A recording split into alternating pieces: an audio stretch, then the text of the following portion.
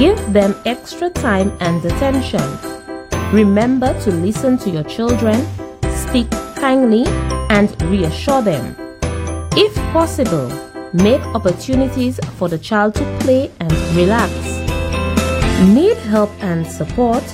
Please contact us at the hotline 311 Psychosocial Support at 722-6575 or 518-4157. Brought to you by PAHO, the OACS Commission, and UNICEF.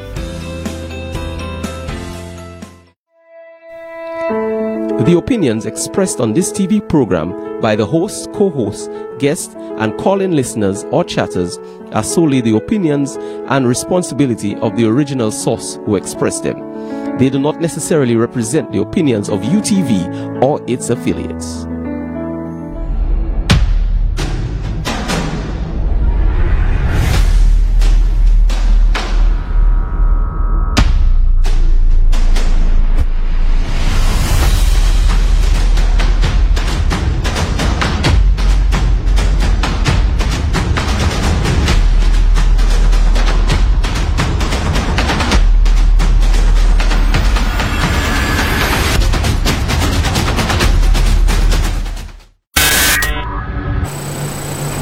Good afternoon and welcome to The Revolution. More and more, the name is becoming more relevant, not because of me, but because of you. Not because of this show, but because of the times that we are living in. It is Tuesday, June 9th, 2020, and every day in politics, sadly, like my auntie Janice, Lady Janice always says, a day in politics is like a year. Some people say, you mean a month or a week? No, a year. And you see how things can change from one way to the other. Nothing is certain except uncertainty. So, in these times, we must take the time to think of ourselves, our families, and also each other. I want to send a shout out first to Mr. Cornelius Lubin and Ulrich James. They are looking for type A positive blood. If you or your family or friends can donate, it will be greatly appreciated. The OKU Hospital Blood Bank will be open on Wednesday. That's tomorrow from 11 a.m. to 4:30 p.m. So again, an appeal for Cornelius Lubin and Ulrich James in urgent need of type A blood. Now, folks, there are a lot of people who feel invisible right now, a lot of people who feel forgotten. Yeah, my father always has a saying, he says, there's a funny thing, whenever you're working, you get all kinds of job offers, but whenever you are not working, nobody calls you. If you ever don't message people or don't call them, see how many people forget you. And even if you didn't like the job that you had, the psychology of being productive or having something to do, and even if you want to take the time in your personal development to do other things, it has to be nerve-wracking to think of how long can you look at the landlord, or will the landlord look at you? Or will the bank look at you with your mortgage? Or will your employees look at you and understand that you can't pay them, or the employers, knowing that they cannot continue their business, keep hoping for some sort of divine intervention? And sadly, there are those who would use these desperate times so that people will accept anything. Now I, for one, I heard about life will never be the same. And I heard all these COVID experts talking about how life will change forever. And the truth is, I believe it's the exact opposite. I believe life will go exactly back to normal, the same way that it did after the influenza 100 years ago. The immune systems will adapt, people will get better, at it they'll develop vaccines. But at the same time, you can't rush the brush. You cannot force things to happen so that it can fit into your timelines. The arrogance of human beings is to believe that they can trump human nature. Trump, pun intended. And that is the sad reality. So when they can't do that, what they do is they gaslight. So somebody like Donald Trump will start off ignoring the pandemic and saying that coronavirus was a hoax. And then when it hits full bore, and he's shown to be incompetent, he then turns around and he's trying to diminish the 100,000 plus people that have died and reopen for business, everything to distract. such an acute case of narcissism. Down here, thankfully, the Prime Minister and the Cabinet were sufficiently scared to do something that they have not shown a penchant for doing, and they listened to the professionals, and bravo to them for the health response. But it is the part where I think to myself, can you imagine you come off a cruise ship? People believe, well, when you work on a cruise ship, you have tons of money. You might have made some more money, but you also made the sacrifice. And now that you've made the money, you made the sacrifice, you know that within 2-3 months, you're going to need to make more money. If you're a singer, if you're a cook, if you work, however you're on the cruise ship, it doesn't matter. But when you look and you say, boy, how do I survive? How do I reintegrate into a society where over 15,000 people are out of work just from hotels? Just directly. That doesn't include taxi drivers, doesn't include vendors, doesn't include restaurants and bars. So many businesses have closed, not temporarily, but closed. And in the absence of stimulus, I'll make sure that you see that the Prime Minister himself admits that he has yet to deliver any kind of stimulus. What NIC is doing is a favor. And the worst part is when people like Mary Isaac stand up in the House and try to say that Anthony Isaac, the head of NIC, the chairman, was once on a Labour platform. He was never on a Labour platform. He was on a UWP platform because the very seat, Miku North, right, Darlene LeBon and them were taking him around because they wanted him to run that seat, and he walked all around, and he did speak on a UWP platform. I'll play that another time for you. But the point is, just imagine, you haven't paid your rent for 2 months, you haven't paid your electricity, you're not sure if the bill is piling up, you're not sure if you're getting an amnesty here or there. Your landlords now, even whether you pay or you don't pay, they still have to pay the mortgage. They can go and try and look for deferments, but these things are on an individual basis. You don't know your landlord's track record, they themselves don't know what's going to happen. So much uncertainty. And in the middle of all this uncertainty, at a time where so many, especially young people, need to know what's happening with their education, need to know how they can get back to some kind of job so they can pay some bills, they can do some this, that, and the other. People know that flow disconnecting, that your data, your internet, everything, your phone, your electricity, your water, all of these things, everything is up in the air. And yet, Prime Minister sees nothing better to do than to go to the polls.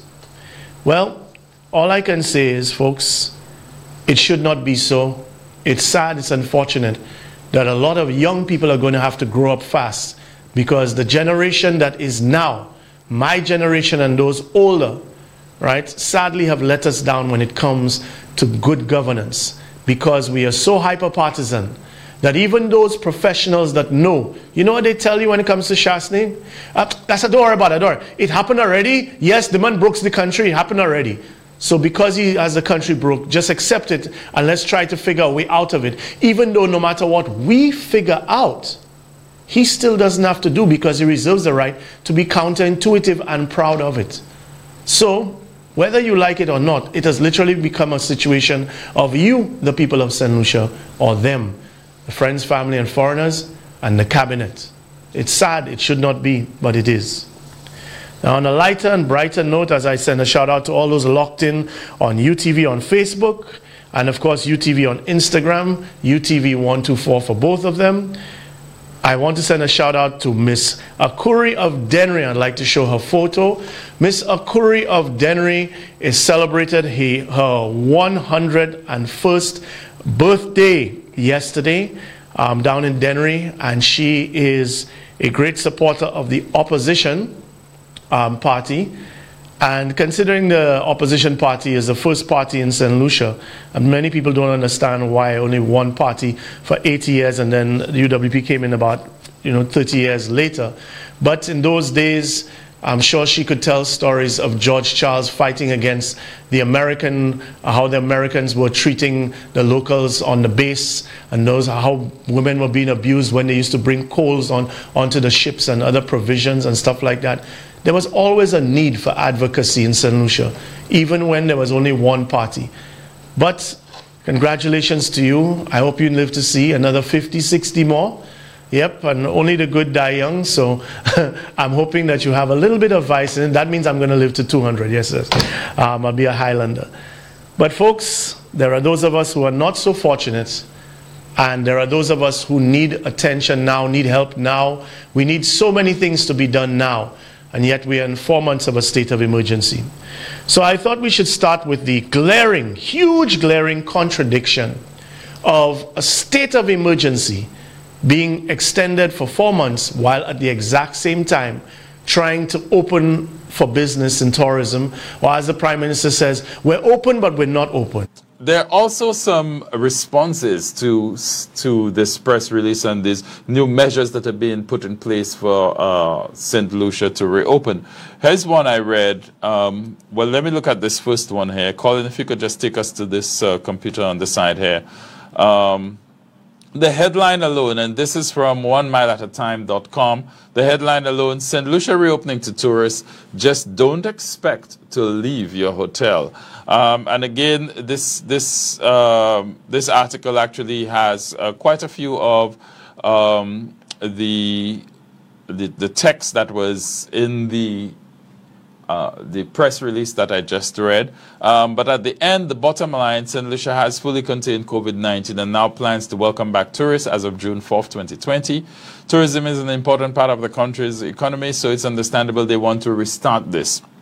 I'm impressed by St. Lucia's plan, and personally I'd feel safe traveling there. The question becomes whether a visitor would be any fun with these restrictions. That's an issue that a lot of countries will face once tourism opens. If you're looking to escape to a resort and nothing else, then St. Lucia could be a good option. Just don't expect to be able to do much beyond that. What's even more interesting is some of the comments that we have here. St. Lucia is a great country to drive around and explore, but these restrictions make it pointless. Why would anyone voluntarily submit to that? This sounds like a half-prison, half-vacation experience.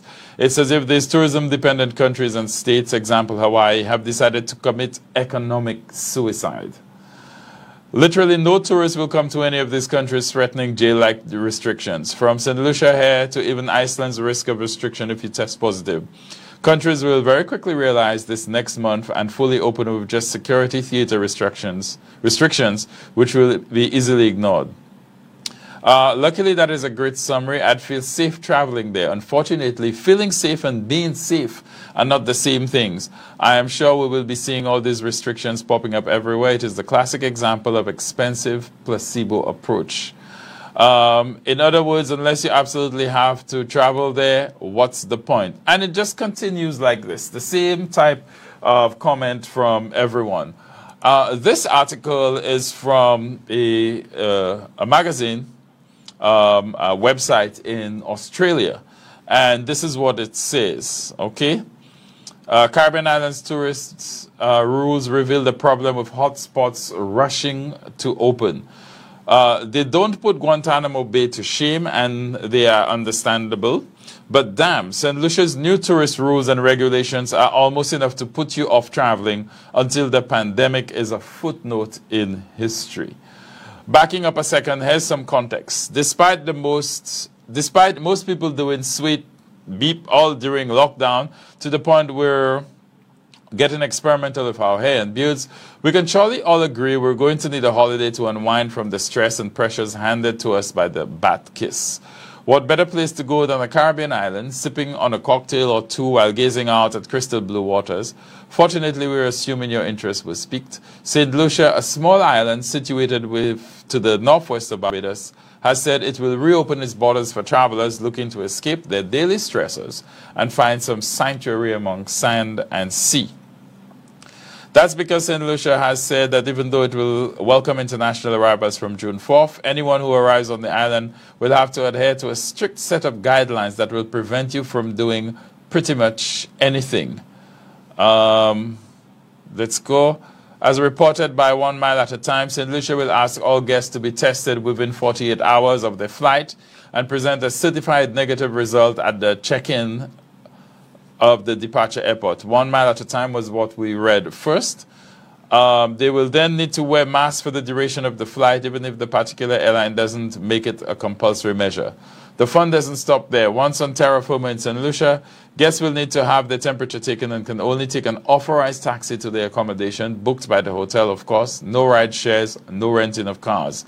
Once you arrive at the hotel, you may as well make sure you've got plenty to occupy yourself with once inside the four walls.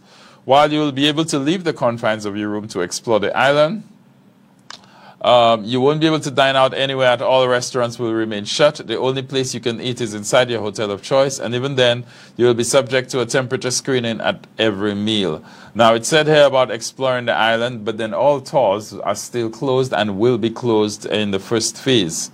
It's understandable that St. Lucia is determined to keep the island nation safe from any further outbreaks, having recorded just 8 positive cases and 0 deaths. But despite the 4th of June reopening, we can't find any flights from Sydney to Australia until July, when you expect to pay in excess of 9,000 Australian dollars for a return class seat. Okay? So that's it. Basically, it's saying that this really is pointless again to go to St. Lucia for a vacation when you won't be able to do anything. And then it describes this as, it had a headline where it says St. Lucia's vacation is just basically looks grim. Okay, that even though you can come here, even though it's open, then there's basically nothing to do when you get here. So what's the point of opening? So what does that say about us as a people? And I'm not talking about the Malawi or the middle class or the lower classes. I'm talking about the professional class. I'm talking about the SLHTA or whatever they call themselves. Now, what does it say when you want to foresee a situation like that? That it is pointless. It's pointless. And people saying, after they were calling Shane, saying, well, we have to do something. We have to do something. It's like the saying people say, you have to start somewhere. That doesn't mean that if you're building a house, you go and say you want to set the foundation in the middle of the Atlantic Ocean. Starting somewhere means that you accept the limitations, but you try to move the best way forward, best practice, innovate, that type of a thing. Not just throw caution to the wind and undo everything that you've gained. First of all, I'm sorry, but if you're telling me that you want to reopen and you've seen that you're getting negative press, so whereas you thought people would be like, yeah, we can go to St. Lucia, people are actually looking at us as being stupid, because at the end of the day, we are not telling people come on vacation here. We're telling people come and pay your money to quarantine here. And all of the good parts of being in tropical island like St. Lucia are lost. But still come. Second of all, I don't know if we're making an ad for pest control. So, come to St. Lucia and, we'll take care of your termites. And here's our spokesperson, the little cockalorum. That doesn't make any sense. We have all these models and beautiful people in St. Lucia, and damn you're putting. Yes, yeah. No economic linkages. They can't go to hotels. They can't go on tours. They're going to have a specially designated taxi driver. And already the hotels are moving into the taxi sector through vertical integration. So all the taxi drivers out there are going to get stuck in that. It's costly for us because we have to take the Ministry of of Health now has to set up at each of these hotels, and I don't know what they're going to do for the smaller properties as well, to have some sort of healthcare station and personnel at each of these places. Folks, I understand the urgency, and Shasney has successfully starved people to the point where they are desperate to do anything because nothing is running. But imagine the only thing worse than a shutdown is 2. Imagine if all the other countries take their time and they reopen and they're good. And we reopen because we first in the world, first in the Caribbean, we want to reopen. And when we reopen, we get so many cases we have to shut down again. And we still have the same amount of ventilators at 9. In all Shasney's time taken to campaign, you haven't heard him take time to augment the number of ventilators that we have in St. Lucia, if in case we get a second wave, first wave, third wave, whatever. I mean, let's think about that. And I know that you are hungry. People are broke. The economy is stagnated. But that is because Mr. Counterintuitive did not give stimulus. Bradley did not agree to stimulus. Stephenson King did not agree to stimulus. Sarah Flood did not agree to stimulus. Fede did not agree to stimulus. None of them, Estefan, none of them agreed to stimulus. Gail did not agree to stimulus. The entire cabinet told all of you all to sod off with your stimulus. And you'll get a little handout or t-shirt, or they'll give you a yellow mask like Herod has for you. But no stimulus that could really help you. So they want to keep you dependent on them because they are in election mode. And yet still, when you try to listen to all of the different views, it gets even more ludicrous. Monitoring and evaluation, I think that there's some people who are very cynical. What will happen come June the 4th? Well, June the 4th, I think that date has come in the picture because there has been a lot of talk about our borders reopening.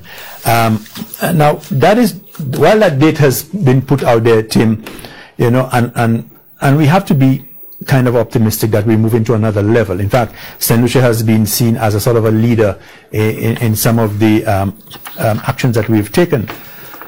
But Tim, whether we can achieve what we would like to achieve, the jury is still out on that, because it's a sort of a trial run for a month to see how it goes. For one, the airlines would need to want to come with a reduced load factor. Is it worth for them to come to St. Lucia with a reduced load factor? That's one of the things, because the protocols are in places. The middle seat would not be utilized. The passengers would need to have their mask on when they get to the airport. Well, prior to that, they would have to produce a certificate that they would have been tested and they were negative 24 hours before coming on the flight. When they get to St. Lucia, they would have to check their temperature. Is it 24 or 48? I think it's 48. 48? Yeah. When it was discussed, I remember we were 24, but if you... Okay. Yeah, maybe it could be. Mm-hmm. When they get to St. Lucia, they would have a temperature checked. Every morning in their hotel room, they would have to get the temperature checked.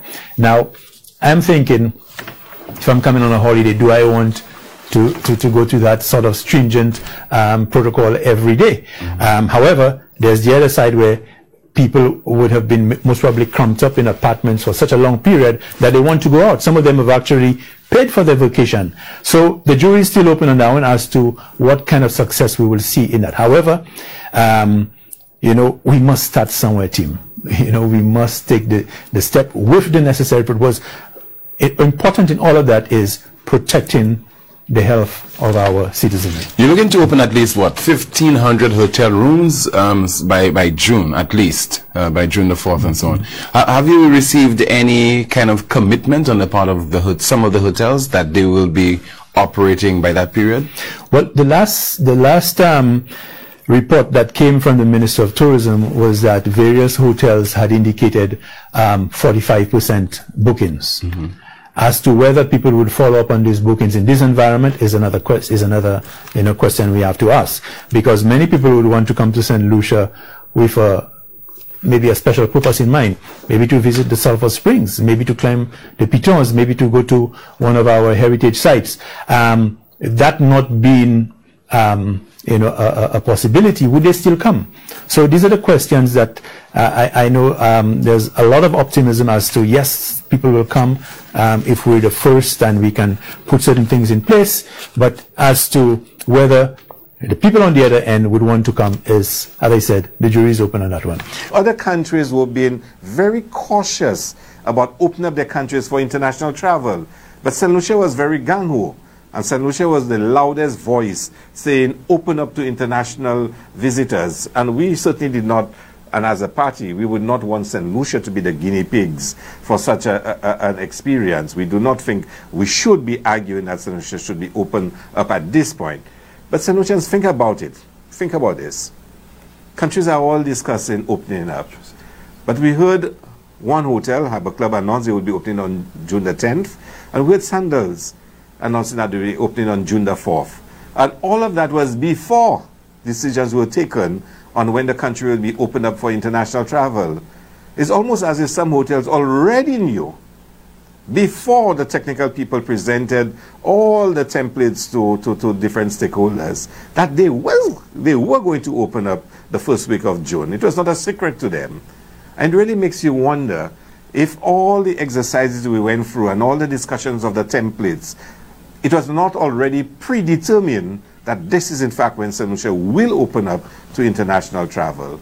But what does that mean? And I'm a bit confused to the person who wrote this question. I'm hearing that St. Lucia is open only to visitors from the United States. And I'm asking, why only the United States? I mean, the United States is the most affected country in the world with COVID. New York was the epicenter in the United States. Most of our tourists come from the tri-state area, New York, New Jersey, Connecticut. And I'm trying to figure out, why are we only open up to the United States? And I'm seeing in a lot of the printed stuff, visitors, and the protocols that exist for visitors. And I'm wondering, is that a typographical error? And do they mean in visitors, returning nationals as well? Because all what I'm reading, and maybe somewhere in there they probably have some explanation for returning nationals. How are we going to handle returning nationals? Are they also allowed to return to St. Lucia? I would hope they are, and I hope I just have not read it as yet. But even before this program started, I was reading on some of the stuff that has been circulated, and I'm reading about what will happen to visitors. So let's assume everybody can come to St. Lucia from the United States, returning nationals as well as tourists who want to come to St. Lucia. Now, I also was thinking when I was reading it, Canada has still closed its borders to visitors from the United States. But why is St. Lucia opening up to visitors from the United States when Canada, which is next door, with enhanced capacity compared to us, are not opening up? And then you have to ask questions about the treatment of visitors when they come into the country. And we're hearing that they will go into the hotel, their temperature will be checked, they will not be able, they'll have to wear masks, they will have to, almost be in kind of quarantine in the hotel. And you're really asking the question, why are we doing this so soon? The question for us is not if it should be done. We know that we have to open up at some point, but why are we rushing it? Why the haste in opening up our country to international travelers, and in particular to visitors from the United States? I cannot comprehend it. I would wish that we would wait, we would act with due caution, placing our people first always, and when we are satisfied that the international threat has been severely reduced, for us to then decide we're going to allow international visitors to come to St. Lucia. So what we did is said, okay, how do we now look at the possibility of reopening our borders? And we took the three things that had made us successful: contact tracing, testing, and social distancing. And we worked backwards from that. And we said we needed to create a pilot phase. And so June 4th is a date that we established to say to the world, St. Lucia is ready. We're ready to open our doors. But we have a prescribed process to do that. Any person from anywhere who wants to come to St. Lucia has to be pre-tested. And it has to be a WHO or FDA approved test. The only one that currently exists is the PCR test, sorry. That's the one where they do the swab up your nose. That is not readily available to the consumers anywhere in the world. In America, for instance, you're only allowed to get it if you have symptoms. And if you really push on an emergency basis and you have to get it, it costs $200 US. And it takes almost 5 days to get the results. So the reality is that once that condition exists, nobody's coming. Currently, anyone who travels from Canada, when they return, have to go back into quarantine in Canada. The same thing in the UK. So no tourist is going to come to St. Lucia currently with the processes that we have. And we knew that. But we wanted to say to the other countries that this is what our process is going to be. We've been working behind the scenes with the different pharmacies in the US to get what we think will be a rapid test. So the ability of a person going in and getting tested in less than 15 minutes.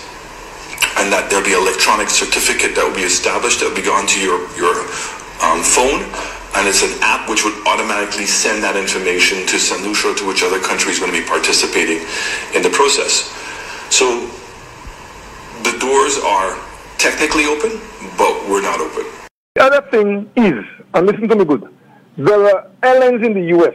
who have the protocols, they have the laws and stuff that they do not travel to any country that is under any state of emergency. That's right. I don't know if you're aware of that. Absolutely, so yes. If we have a state of emergency, the Prime Minister has brought it back to 4 months again. That's right. These flights, these airlines, will not fly here. not going to come to St. Lucia. So, folks, it's funny, always funny to listen to the Prime Minister be on both sides of the argument. We are broke. We have extremely limited to no resources, but you're willing to spend the little resources that we have to no resources so that we can send a message to the world that we are open for business even though we are not open, and it's garnering negative press. You saying that we are expending resources working with pharmacy chains in other countries like I guess the United States or Canada or wherever to help develop a COVID app. That looks like something St. Lucia has the resources to do. We cannot even test here like St. Vincent and Dominica and the other OECS islands. We cannot even test on a regular basis. St. Lucia, by the last update, according to the CMO, was able to do 1,080 tests island-wide of 170,000 people. There are countries in the Caribbean doing 200 and 300 tests a day. We're still sending tests out of the country, but you want to develop a COVID app and give alert and work with pharmacies. I would love to believe that this one was just pure BS, but it's even scarier if it's true. And then you want to send a message, and you see the problem is, we're saying that we are guinea pigs, and guinea pigs have resistance. But the longer you starve a guinea pig with no stimulus, is the longer it will take, and then after a while it'll break, and you give it food, and they tell you part of it may be poison, part of it may get you sick again, and part of it may be good. If you starve long enough, you'll take the bait. You'll take whatever it is. So right now, yes, I, for one, believe that the whole world will return to normal in terms of COVID. The social distancing, I'm sorry, in 2-3 years will evaporate.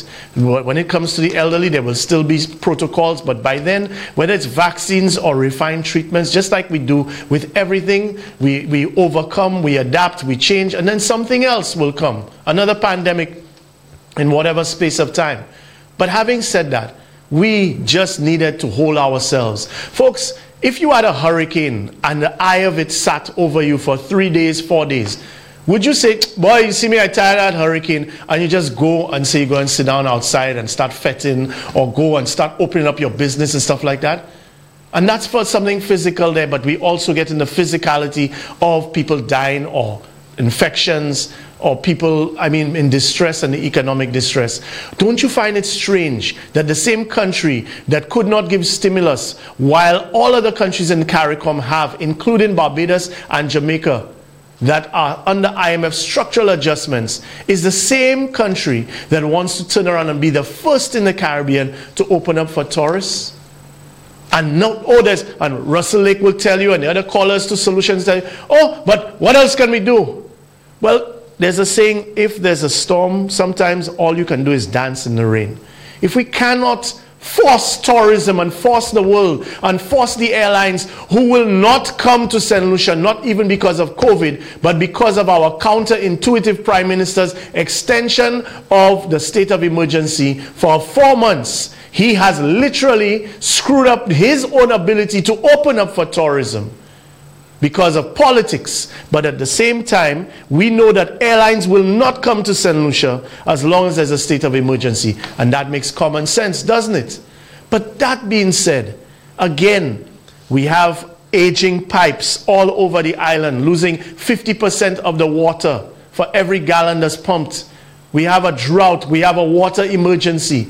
Say that you're going to spend $30, $40, $50 million on the aging infrastructure island-wide. The north alone is $50 million. Y'all have not even started to desilt the Compton Dam. All y'all did was the site preparation works. Not 1% of it has been desilted up to this date.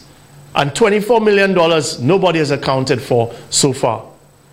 You're not thinking of agriculture and crops that we could plant now, have farm labor support and irrigation programs. You're just cherry picking projects to put in your favorite contractors who are going to give you part of that money back in campaign contributions. Amazing. So let's go to the mirror now for even further confirmation of what we already knew. Plane passengers test negative for coronavirus before flying, then positive upon landing. A total of 12 out of 91 passengers on Qatar Airlines flight to Athens, Greece, tested positive when they landed despite being screened before they boarded. You want more on that story? Let's go to the next one.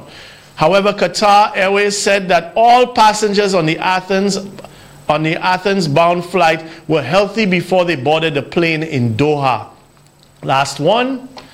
Greece has suspended flights to and from Qatar after passengers on a flight from Doha to Athens tested positive for coronavirus. The Greek Civil Protection Authority said 12 out of 91 people on the Qatar Airways flight that arrived on Monday had tested positive for COVID-19. Following these epidemiological facts, flights from and to Qatar are suspended until June 15th, the agency said in a statement. So folks, like I said, the only thing worse than being shut down once is to risk being shut down twice. And in the meantime, we've already been getting negative press for being willing to open when everybody else is staying closed, because our opening is basically saying, come and get extreme quarantining with us. And we are footing the bill. And up to now, nobody in the St. Lucia Hotel and Tourism Association can be open and honest enough to say that the cost of bringing people in and housing them here, while we heavily subsidize, imagine, we have brought the VAT rate down, this government, and I understand that, brought the VAT rate down for hotels to 7%, 7.5% in the same sitting of the house that happened the other day. But at the same time, think of the average cost per person that it must be. It's going to cost us hundreds, if not thousands of dollars more per guest. We will be operating at a loss nationally to subsidize and help the tourism, our mainstay of our economy, no problem. But all the hotels are owned by private individuals. And at the same time, you can't get stimulus. Folks, the older generation is letting us down. But the young people can recognize madness when they see it. Anything now? Correct now. What are you doing now? We're not mentioning no names. That one, we're just chopping that one for the people. Anything now? He want to open the borders for tourists? Made man. And when he finish, he closing all rum shops? Made man. He want me to be inside for 9 o'clock? Made man. And police come in and take me on the block? Made man, I telling you. Made man. Made man. Made man. Man, I telling you. Made man. Made man. Made man. Man, I telling you. Made man. Made man. Made man. Man, I telling you. Made man. Anything now? Japan. He want to have all of us on quarantine. Made man. And when he finish, he implement zoning. Made man. And police want to take me for party show. Made man. And they want to come and tell me where to go. Made man, I telling you. Made man. Made man. Made man. Man, I telling you. Made man. Made man. Made man. Man, I telling you. Made man. Made man. Made man. Man, I telling you. Made man. Hey, listen now. Boom. We in a situation. We have to wait next election to have a session. But that's frustration. We want to jump up. We want to drink rum. We need to have fun, but they have us locked down. I tell you, man, man, man, man, man, man, I telling you, man, man, man, man, man, man, I telling you, man, man, man, man, man, man, I telling you, man, man, boom. 2 months already, people at the home. We can't even go by work and come back 5 o'clock. The curfew hot on us. We can't even get a bus. I wonder what the people try to do to us. Man, man, man, man, man, man, I telling you, man. We in a situation, we have to wait next election to have a session. But that's frustration. We want to jump up, we want to drink rum, we need to have fun, but they have us locked down. I tell you, man, man, man, man, man, man, man, I telling you, man, man, man, man, man, man, man, I telling you, man, man, man, man, man, man, man, I telling you, man, man, man, man, boom. 2 months already, people at the home. We can't even go by work and come back 5 o'clock. The curfew hot on us. We can't even get a bus.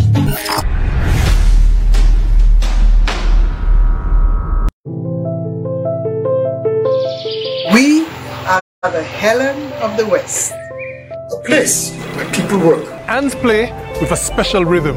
But we are experiencing a public health crisis never seen before. And it has left many of us isolated, anxious and afraid. And even though we are missing our families, our teammates, and our friends, keeping our distance ensures our safety, whilst protecting our loved ones, and by extension, our St. Lucia. Let us embrace the silver lining for what it is. A moment to reflect and chart a brighter tomorrow. We are 758, 759, and everything in between. And it is because of our resilience we shall persevere. We are all St. Lucian. We never give up. Let's do this together, apart.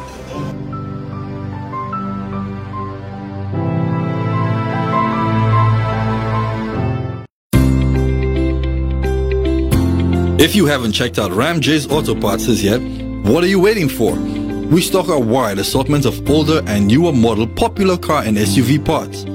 Suzuki, Toyota, Mitsubishi, Honda, Nissan, Mini Cooper, and lots more. That's not all. Ram J's also stocks truck and heavy equipment parts. And if that won't help you, we also do heavy equipment rental to keep your downtime at a minimal. Ram J's Auto Parts is located Masad Industrial Zone, Grocery. Contact us 450-0495 or 716-1400 or email ramj35@hotmail.com.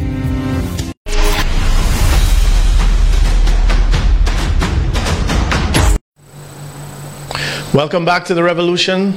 Folks locked in on 124 on Instagram and of course on Facebook, and those of you locked in on channel 124 all around St. Lucia, those of you online locked in all around the world, thank you very much. Remember, Thursday is a holiday, so I'm thinking we can do shout-outs tomorrow. So if you do have any shout-outs, just send them to 519-1818, 758-519-1818. That's my personal WhatsApp, and I'll do my best to get them all out tomorrow, no matter who you are, no matter who you support. If you don't support, whether you can't stand me or you're okay with me or whatever, doesn't matter. I'm sending shout-outs to and for everyone. Folks, demolition, you don't know what I'm talking about, don't know what I mean?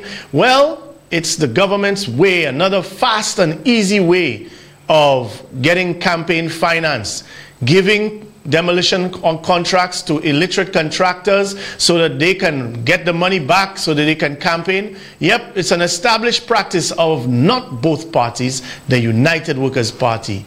Started to be noticeable under Stephenson King after the demolition of St. Jude's and then the subsequent reconstruction or partial reconstruction of St. Jude's, and has become their standard practice 2-3 months before elections. They always do this. Here's your reminder.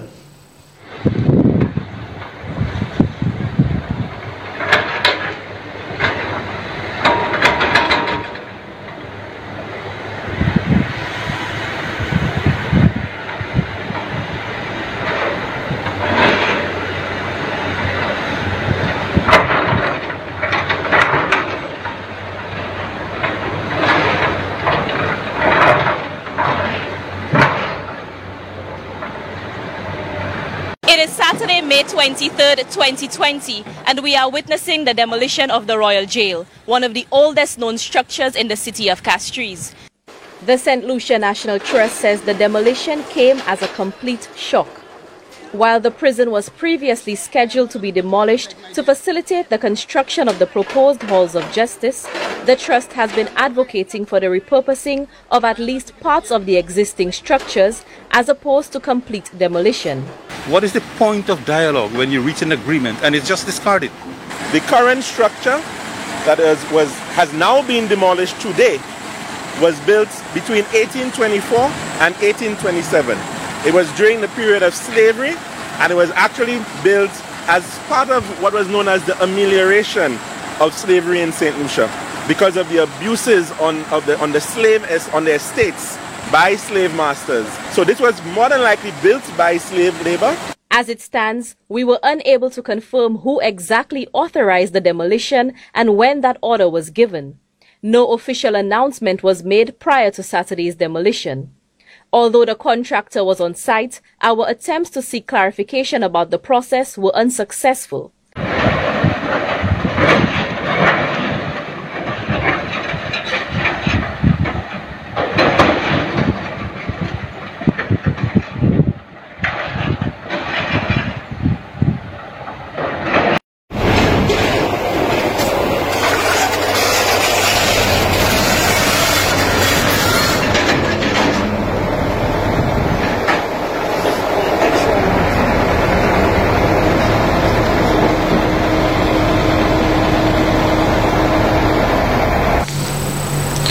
Now, while that may seem like old and stale news, if there's nothing this government doesn't like to keep you in, it definitely loves to keep you in a state of confusion, disorientation, governance by idiocy. But that said, let's go to the Star so you have your reminder, because obviously Rick Wayne would be in the loop because this has been promised for a while. Let's show the cover of the Star there. Yes. Your angel has the answers, quite appropriate in this case. The old courthouse, Printry and CDC buildings. Note well, old courthouse, Printry and CDC buildings. PM outlines demolition plans. You see here again, Prime Minister Alan Shastney says his administration proceeds with the redevelopment of Castries. They are looking to build a new Parliament building and High Court. In an interview with his attaché, Norbert Williams. Let's go to the last one. As you can see, and the reason I'm showing you that again is so that we can get to the breaking news. We can come off of that now. Breaking news. Oh no, not breaking news. Breaking down news. So folks, the staff of the Printry are clearing out the offices now. Media, do not take my word for it. People, don't take my word for it. Go down there, try and see what you can film. They are taking it out. Now, why this is a priority? Why this is a priority? The Printry happens to be one of the oldest buildings in Castries. Some say second only to the Royal Jail. But the Printry now has all the staff clearing out. Now, folks, the Printry, if there were a private printer who was sympathetic to the government and kissing their ass for the last couple of years, right? Kenny Anthony put in a new printing press in 2012. What's going to happen to that? Well, we've already seen what happened with privatization of fisheries. The same facilities seem to be given to the private person, even though it never went out to tender to any other companies. And we still don't know who owns, as if we don't really know whose daddy owns Lucian Blue Ocean. But that said, the Printry, which prints court documents, birth certificates, death certificates, registry documents, passport forms, posters, government inventory, government documents, folders, flyers, you name it. It's a gold mine, even though printing is going down around the world, just like newspapers are going down out around the world. For somebody who has a business model whose time has become anachronistic, it would be a gold mine. But here's the other part that you have to know with the Printry. Whoever gets to do the printing for government, even though government owns the building, it owns the printing press, it does not have that as a big liability on its hands. So why would it want to divest itself of that? We can only look for the ulterior, glaringly ulterior motive.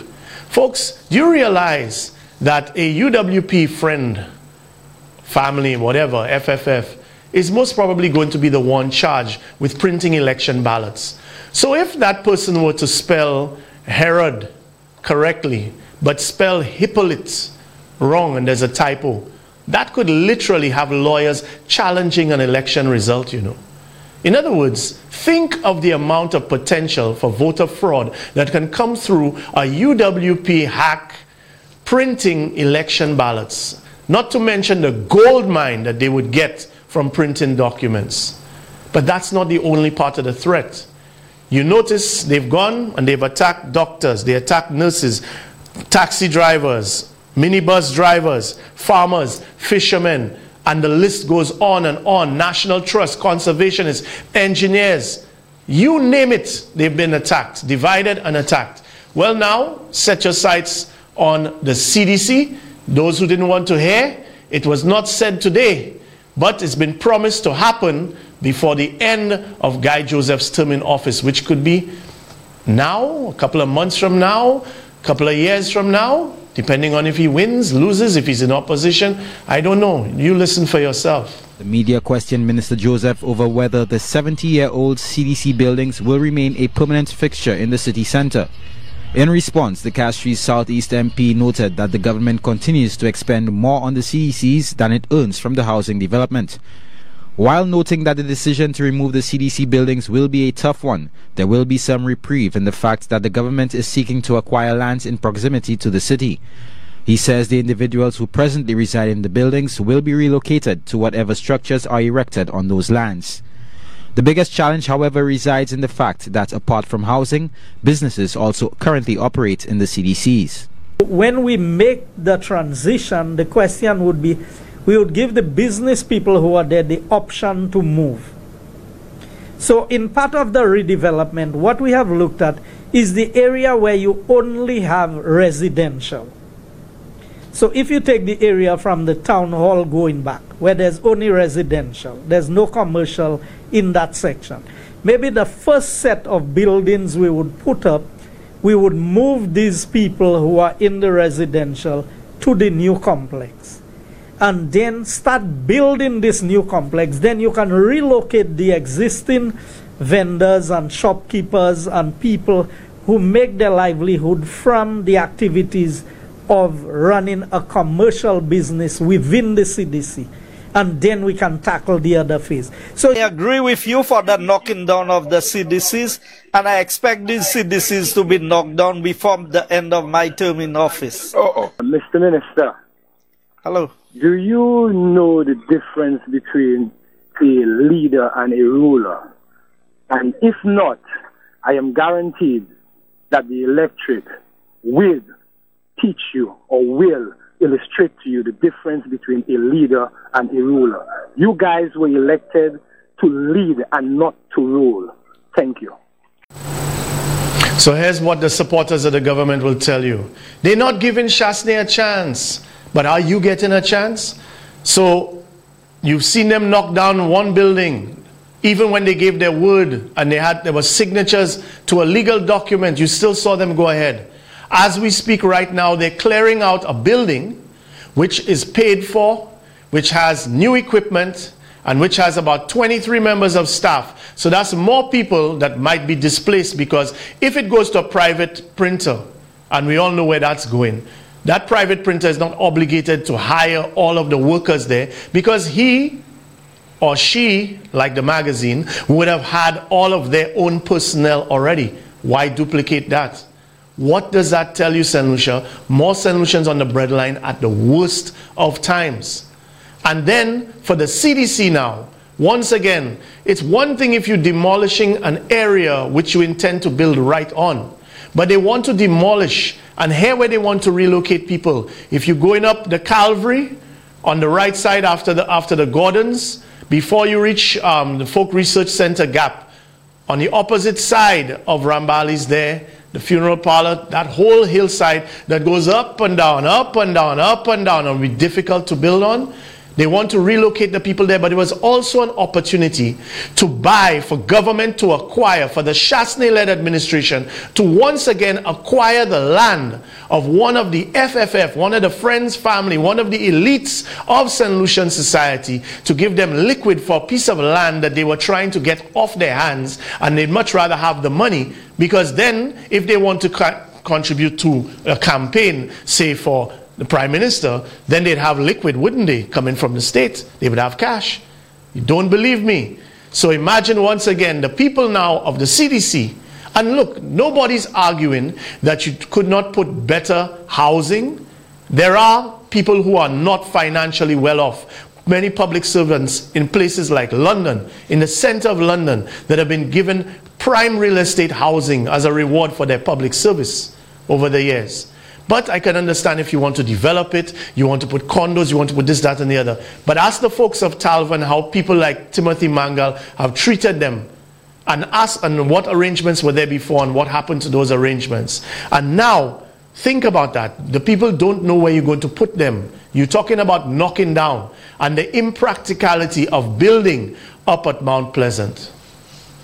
Farmlands for sale, woodlands for sale, seabed for sale, coral reef for sale, Queen's Chain for sale, Black Bay lands, sold! To the foreign investor on Skype. Passports for sale, airports for sale, seaports for sale, airspace for sale. Auction time! Auction time! Ladies and gentlemen, it's auction time! JQ Charles for sale? Super J, so to my sisters. Glass, going, street branch gone. Banco St. Lucia International, all the bank you need, so.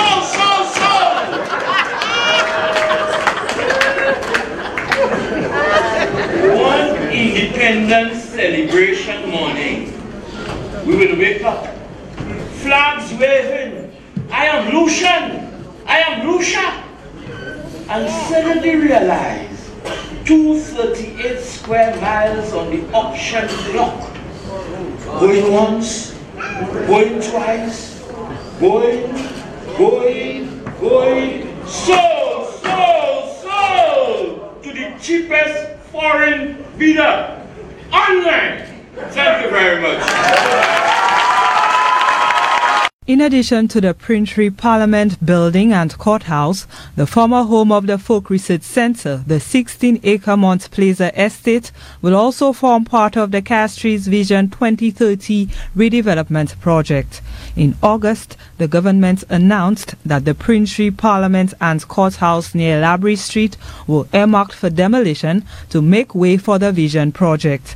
The Mount Pleasant property is located in Castries, overlooking the city and harbour. Prime Minister Alan Chastanet told the business community last week that the estate will be transformed into commercial facilities. The building of temporary buildings in 1951, many of those buildings are still standing. And we think that many of those buildings are structurally unsound. Many of them are remaining empty at this point. And that we're not getting the proper utilization of that land in Castries. So we are in the process of completing the purchase of Mount Pleasant, which is 17 acres of land, and putting together a plan for residential as well as some commercial facilities up there, with the idea of redeveloping parts of the CDC area, the main boulevard where the Printree, the Parliament building and the courthouse are, as well as the Castries Basin. The Castries Vision 2030 is the brainchild of former Prime Minister Sir John Compton. The plan was to divide St. Lucia into 4 separate quadrants. A vision draft presentation is set for next month and will decide how best to implement the project. UNOPS is assisting us in bringing urban planners in and engineers to now make that project shovel-ready. If I'm not mistaken, there have been several stakeholder meetings already, and dialogue is taking place, and we're expected to be able to get a presentation within the next 30 days from them as to their initial findings, and this is certainly going to be the roadmap for us in terms of implementing the redevelopment of Castries. The Prime Minister also disclosed that a United Nations agency will help the government develop a new developmental control authority in the next 6 months. Take the DCA out of the government and make it a statutory body. So it means the Ministry of Planning will be responsible for policy, and the DCA would be the regulatory agency. This is something that had been envisioned a long time ago, but they're now helping us to put the structure in place and to make that transition happen. And it's expected that that's going to take place, if I'm not mistaken, Nancy, within the next 6 months, that's going to take place. Everybody run away from Mount Pleasant, but Chastanet wants it. The property, folks, is hills and valleys. You can just walk there and you'll realize the 17 acres to put it in a state of readiness to use, let us say even 60% of it. You'd have to spend a lot of money there. I spoke to Reno today. I did.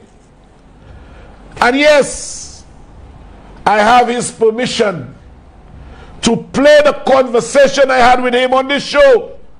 I want you to take a listen to Reno Gajada, to whom an offer was made for that same land. Take a listen to Reno. Of them contemplating to either acquire or to buy that Mount Pleasant property. I know you are acquainted with it. What do you think of that decision? Well, I did not even hear that government was interested in that project or that property. That's the first time I'm hearing this. Okay. However, you obviously must have heard that it was offered to me. Yes, I know it was. Yes. And it was offered to me at a very good price. A cheap price. Yeah, a very cheap price. But I refused to take it because of the cost of developing the property. Very beautiful property, great location overlooking the city and so on. For a private residence, it's great. But if you were to develop it into lots or develop it into property that you are going to resell, it's going to be extremely difficult and expensive because of the terrain, and that is why I did not take it. Okay. So you're saying that it's in the property because of the terrain. I know it's undulating. I actually visited the site and I saw it's like up a hill, down a hill, up a hill, down a hill kind of thing. And to get it flat can be a little bit. But you have equipment. Why didn't you accept the offer? Because you see, apart from the equipment work for flattening it, you have a lot of retaining structures, which is going to be expensive. So yes, the equipment is easy, but the additional retaining structures is what's going to be very expensive. And you know, when you do the calculation, sometimes it's better you buy a nice piece of flat land at double the price of what I would have paid for it, or maybe triple the price of what I'd paid for it. But the infrastructural work necessary for this property would not be there, and the other property would have been much cheaper for you to develop. Something is not right. I just felt that there was a motive, and so I decided I wanted to know who the property owners are or owner is. Folks, this is a map of the property. Right. In the center you have the Folk Research Center. I think it's parcel 524 and 523, and the bigger piece is parcel 524, measuring about 17 acres. It is registered in the land registry as block 0849E, parcel 524. The Folk Research Center is parcel 523. I will now show you the land register for parcel 524, which is the 17 acres that was spoken about, or government expressed an intention to acquire. This is the land register of the 17 acres that Shasta is looking to acquire at Mount Pleasant. It is vested in the heirs of Mary Irma DeVoe. Let me say this again. It is vested in the heirs of Mary Irma DeVoe. So it is very safe to say that the land belonged to the DeVoes. The land in question that Shasta wants to buy, acquire, whatever, belong to the DeVoes. You can take it down. Lord have mercy. You know, I want to know when will the poor of this country stop subsidizing, for want of a better term, the rich?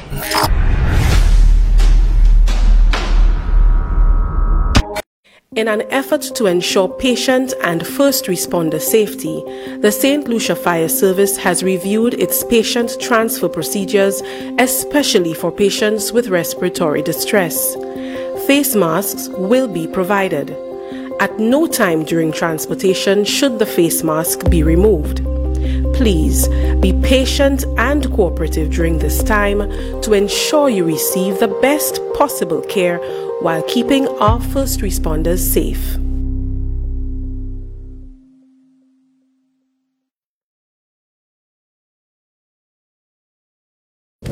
Okay.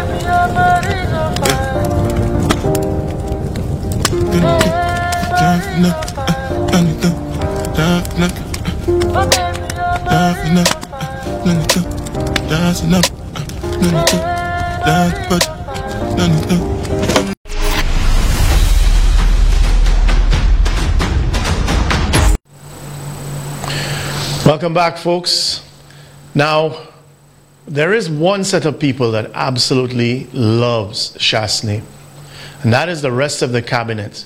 Because no matter what happens to them, no matter what they do, no matter what their deeds or misdeeds, more to the point, are, they know that between Shasney and Guy, that their antics, their deeds and their misdeeds will always get the lion's share of coverage, because they are the ones willing to speak to the press shamelessly, while the nice guys, or those who have a nice demeanor, except for when they're down at Doolittle's or whatever, or when they're with certain people, certain places, they get to hide behind, do all of the same things, be involved in all of the same things, accommodate all of the same things. But at the same time, they're in your political blind spot, and you see them as, you know, nice guys. They're just doing the same thing, but in a more tactful way. I absolutely wanted to be here this morning because local government is the backbone of a country. And I think that when my government came in and we had written our manifesto, you will notice that in our manifesto there's a significant amount of discussion about local government. Town council, the concern $38,000 EC that you were alleged to have caused the town council to have spent at my behest, to my benefit, to run the campaign of 2011. Correct. Right. It was for breach of fiduciary duty and misfeasance. And when I had to look for somebody to take on that challenge, I couldn't think of a better person in the Honorable Spider Montoute. When I met with him, and he said, "Why me?" And I said, "Because you have the right temperament." But if you ask me for my views, I will tell you, if it was left to me, I would totally disband NICE. I call that justice. I call that equity. And that there is a level of empathy that he has, particularly for the more vulnerable people in our society. You'll have a lot of crying to do. I'm telling you. We are going to see to it that they continue to cry, because they know that as we do what we are supposed to do, with every step we are burying them deeper and deeper. Every time that we had a project or anything that we were going to do, the person that stood up to make sure that the more vulnerable people and the less fortunate in our society were being protected and that the little man was being protected was Spider. They say that I victimize poor people. Well, speak to the poor people that I victimize. I think that Spider and myself also agree. Now Spider and a few others spoke about friends, family, and foreigners. We represent family, friends, and foreigners. And I don't know if any of my colleagues want to back away from that, but I think we should. That's what we should represent. The investment that we're looking for, we prefer to have foreign investment. And that there is a level of empathy that he has. I tend not to overburden myself with too much. Leonard Spider Montoute has been accused in the past, and is presently accused, of being absent in his constituency of Gros Islet. Most times a rare sighting, they say. And he responds. I recognize that is a complaint. I recognize the need to do my best to ameliorate that situation. We're not by Unicadi. We're not here in Spider. We're not here in Stevenson King. They're not on board. Well, we tell my phone on board. And I don't give a I don't give a Come on and leave. I don't give a Well, good. I don't give a who the you are. Because you I'm tearing you off. You're coming in. You think you're arguing that's the solution. And you see, no matter how much these things happen, the thing is that because Spider is part of an amoral party that basically doesn't care about its conduct, how it treats people or anything, it's all about let's make a deal, then it doesn't really matter. My father says glass in your ass. People misrepresent part of it, but the point of it still comes through. He pays the price at the polls. He pays the price. Spider, nothing for that. But just ask yourself, if this were Philip Pierre doing this, if this were Alva Baptiste doing this, if this were Kenny Anthony doing this, if this were Emma Hippolyte doing this, what would you have said instead? And then comes the achievements. So let's show Grosley. 2017. Grosley Enhancement Plan. This is for the toilet facility, a comfort station. 2017, there's videos of them walking around and they had money for it. And just so everybody who supports Spider and the United Workers' Party knows, there was no COVID-19 or coronavirus in 2017. So let's show the updates. That's from yesterday. There we go, folks. There we go. There we go. I remember times they used to have people babysitting in other facilities and stuff like that, but there we go. For UWP's counterintuitive governance, progress is to regress. So, where should we go now? Well, I do know that Emma Hippolyte got her hat handed to her from Grosley residents who were very frustrated. And she would point out to you that she did not get the resources that she needed for not the largest, because Choiseul is, I think, the largest constituency, but the most densely populated constituency, who, under wear and tear on the roads from construction, tourism, just the amount of people going up and down for business, she used to take her entire allocation from CDP, where other people would end up doing more footpaths and stuff. And apart from one bridge in Corinth, Asu Canal side, everything else was spent on roads. She did 19 miles of roads in the 5 years. And the people said no. And Spider got his, he got to come back into office because he exposed. Right? You remember that? And now, no. It's 2017. He's gotten back into office. Let's listen to him talking about roads. When are you going to see about fixing our roads where all our vehicles are going down in the holes in that main Carpet State Road to our homes? Okay. That need to be fixed, and fixed immediately, because we can't take any more of that, and now nobody's getting a salary, so we need to fix our vehicles. We just brought our vehicle in this morning for repair. So we need to fix that. And we also need to get some of that bush and the trees. The weather is now getting bad. We're in the hurricane season. You need to send the step people to cut all the bush along the roadside that cap people of human beings too, Thank you very much, Carl. Let me just respond to this, Rick. Let me just assure the caller that now that the budget process has been completed, I'm just waiting for the allocation of funds to the various ministries. I've already made representation to the Ministry of Infrastructure. Of course, I will not be in a position to address all roads this year, and while but many of our roads will get attention. While I have it captured, please do something about the drains. Well, yes. Because we take all kinds of steps at the start, and those drains are badly kept, and the water just falls. So please. I'm taking note. So I'm taking note. And let me just say that the caller ended by saying that people at Carpet State are people too.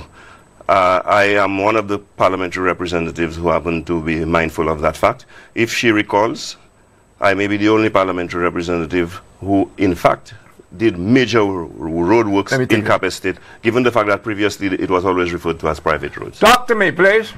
Good evening, Rick. How are you doing? I'm good. Good evening, Minister. I'm very happy to see you here. Good evening.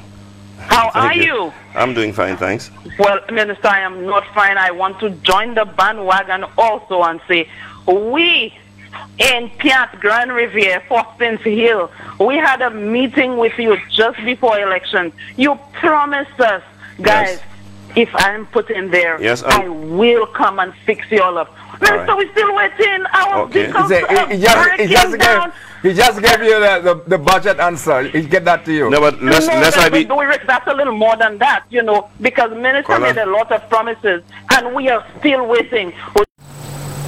So much like all the other St. Lucians who heard about this fabulous road tax for a government that had 2 gas marches right? The UWP under Shasney had 2 gas marches looking for $6.80. They couldn't find it, and up to this day cannot find it. But instead they put $1.50, and they say they put in a lockbox so it will be dedicated to roads. Up to now, nobody knows what roads were ever done with that money, or if that money ever existed, because we've never gotten a total. And the leader of the opposition, Philip J. Pierre, has made a constant call for an update of those numbers, because the whole country has been crying for roads. And now, months and weeks before elections, as in cabinet just yesterday, they met with the Electoral Commission. First thing, cabinet normally starts at 10, but they started at 9 because they wanted to make sure to have the Electoral Commission there, because they want to call snap elections. And they paving roads left, right, and center. You don't believe me? After 4 years of neglect, starve you until you are grateful to be fed by the same person that starves you? Listen to our Honorable Prime Minister. My friend Spider is out busy every day now. His roads are coming out. Yeah. These are projects and programs we've worked on from day one. Yeah. These are not last minute things. In fact, people have complained to say, oh, you've been talking about them, but nothing's happening. Well, they're here. Yeah, it's happening at the right time. Yeah. And to say to all St. Lucians, stay strong, stay safe. And the good thing is, it is not elections happenings, because we way out of a year or more of elections. Well, yes, Champagne. It's not election projects. It just so happens that they're only happening all synchronized all over the country, in all UWP constituencies predominantly, and all happening while y'all are advertising. Ezekiel have ad, what's the name? Gail has an ad, Shasney has an ad. You see them going around the country with their yellow shirts. No, no, no. It isn't exactly what it looks, sounds, and feels like in the middle of a pandemic where people are suffering economically, people are suffering. People don't know what's going on with employment. They don't know what's going on with healthcare, with education. No, no, no, no, no, no, no. But you see, for the people of Gros Islet, while you could not get roads done for the last 4 years, and now mere months and weeks before elections, Spider is now going to do a ton of roads all over. A ton of roads, even if he does a ton, let's face it, Gros Islet, like I said, might not be the largest constituency, but has the most people in that, so the roads needed attention for the last 4 years. But Spider, being the nice guy that he is, he did do one road out of the bottom of his heart. He made sure that if no other roads got done for the last 4 years, one road would get done. No, no, no, no, no, not the road in Piat. The people in Piat had to do a self-help thing. They had to hire a roller, they got the tar, they put their money together, and people like, you had photographers like Kirk Elliott and others, residents in the area, they had to do their own thing, even though they pay taxes, which should have gotten them good roads, and they also have the gas tax, which should have gotten them good roads. But Spider didn't do that road. He had one priority, the highest priority. The people... Sorry, I spoke wrong. Spider took his time in the 4 years that he could not deliver roads for anybody else to make sure to pave a road in concrete directly to his own personal land, him and his brother. And even in that pocket area, just in Beauséjour, where there are roads on the left of it, roads on the right that are all in deplorable shape, even if you want to say that he was trying to service the neighborhood, he turned the road away from the 5 homes that were there and made sure it went right up. And I know you don't believe me. I know you don't. Here's your report. How are you? I'm doing fine, thanks. Well, Minister, I am not fine. I want to join the bandwagon also and say, we in Piat, Grand Riviere, Forstins Hill, we had a meeting with you just before elections. You promised us, guys, if I'm put in there, I will come and fix you all up. Minister, we're still waiting. Our vehicles breaking down. He just gave you the budget answer. He'll get that to you. No, but that's a little more than that, you know, because Minister made a lot of promises, and we are still waiting. The community had an outreach through its exec to Concrete and Aggregate, who donated a couple of yards of bitumen, and we also got a very healthy discount from Reliable Tool Rentals for the compactor that we are using to compact this material into the many holes in the road. So when are you going to see about fixing our roads where all our vehicles are going down in the holes in that main Carpet State Road to our homes? Okay. That need to be fixed and fixed immediately, because we can't take any more of that, and you know now nobody's getting a salary, so we need to fix our vehicles. You know, we just brought our vehicle in this morning for repair. So we need to roadside that cap people of human beings too, you know.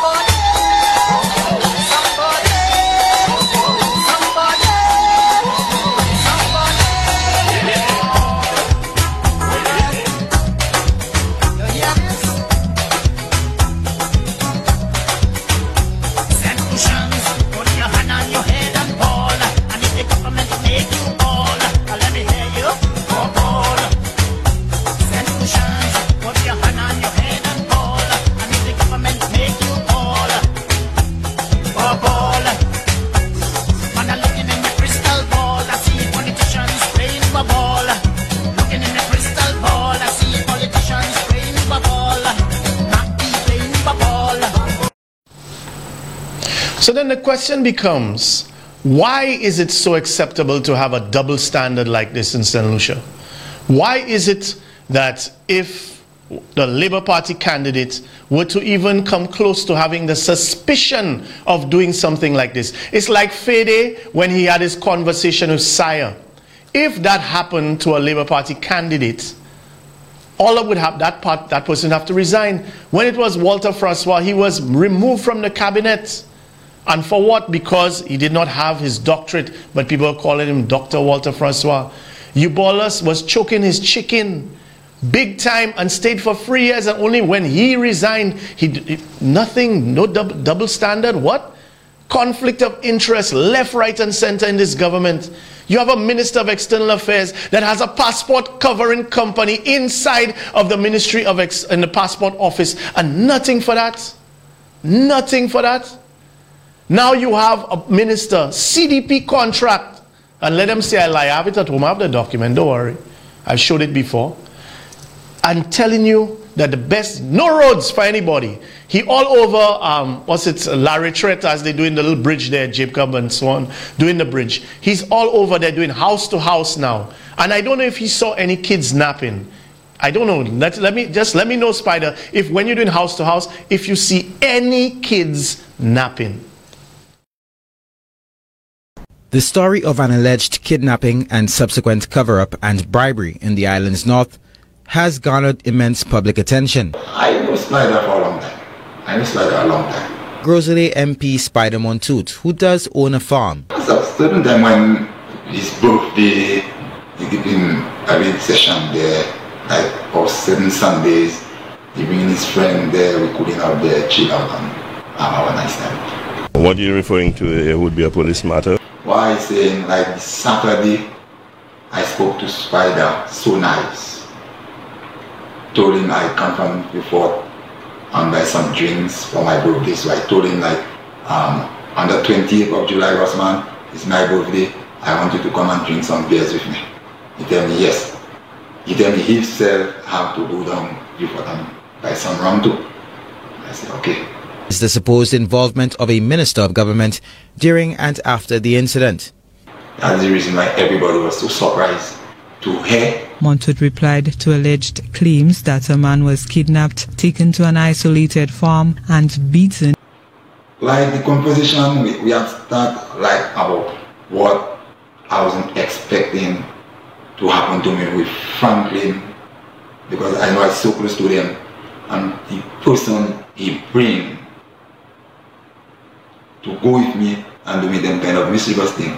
He tell me, okay, I'll take care of that, Kidnapping took place on a farm owned by you. Is there any truth to that, or have you heard any reports about that? Well, what you're referring to, it would be a police matter.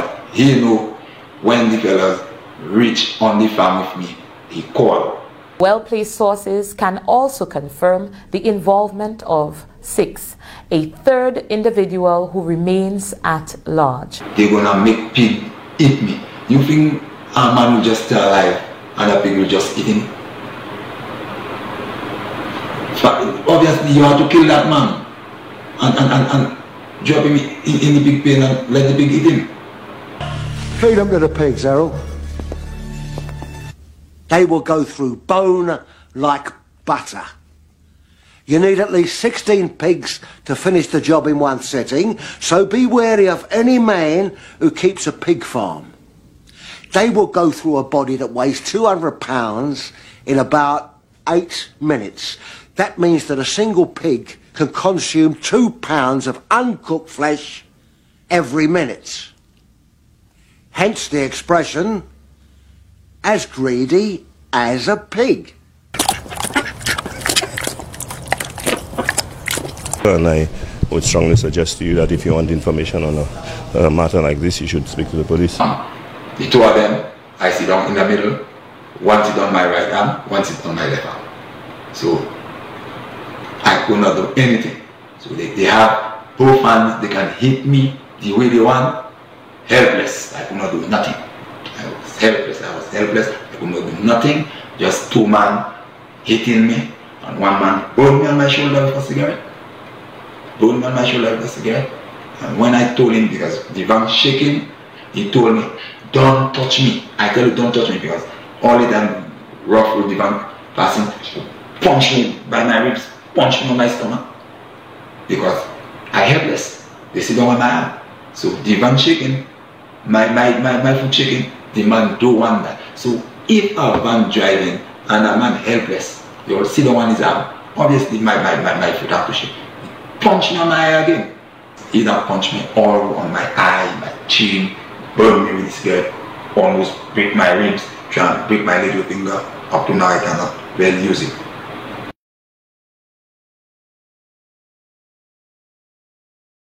I just said to myself, I know who is that man, Ricky. I heard what he do already, and I say, from the time they leave the Bexon Road to go to Vanna and go in that hole with me, I know from the time I reach in that hole, I finish there. Because no houses, nobody else could help. I scream, nobody could not help. From the time I reach in the hole, I said, one thing I say, Father, from the time they swing, I say, Father, please help me, make me get out of that, please. And the Lord hear my prayer.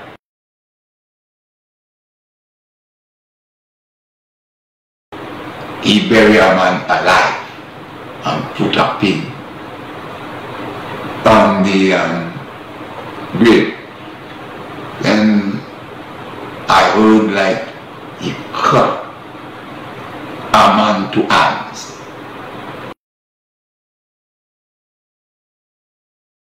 Ricky had a shotgun by his waist, and then he tell me, I'll blow off your head. And then he said, I don't want you to say anything again. I'll fly 2 of your teeth in front of them up. So I just surrendered it. Well, I think about my whole entire family, because they know I'm a loving person to them. I come there and make everybody laugh. I give jokes with them. But one thing I remember in the morning, when my mother was going to church, before she go to church, I bring some veg for her. I give she $10, and then after church she come back, she do see me there. I think about a lot of things. I think, well, I'll never see my family again. I think like, I'll never see my family again. And they will kill me. Nobody in my family don't know where that farm is. NBC Prime has learned that one of the ministers we questioned was at the First District Court office on Monday afternoon. In fact, we also learned that this minister was involved in the bail process for at least one of the accused, either through payment of that bail money or providing surety. For me, if a minister said he's a minister, he should never ever sit down in a courthouse and bail one take bail for criminal. Should never, ever want to take bail for criminal when they have the country work to do in office. And criminal do what they have to do, let them face the consequences on behalf of their own name. So people of Grosley, in fact, indeed, people all over St. Lucia, as the government is trying to have elections in the middle of a state of emergency, the question you have to ask is, can you get better representation? Is this the best that you deserve? Or are you satisfied with the representation that you have? Does it matter what anybody does if you support them or their party? If I, for example, am a Labour Party candidate, can I do whatever I want and you'll support me or make excuses for it? If I am a UWP candidate, can I do whatever the hell I want and you will accept it and excuse it or find reasons to twist it and try to make a negative into a positive? So if I were to go in the boulevard in the middle of the day in Castries, William Peter Boulevard, and I were to blow the head off of a nun with a 12 gauge and chop up her remains with a cutlass, would somebody say, boy, that man really know how, at least Hunt know how to work a cutlass?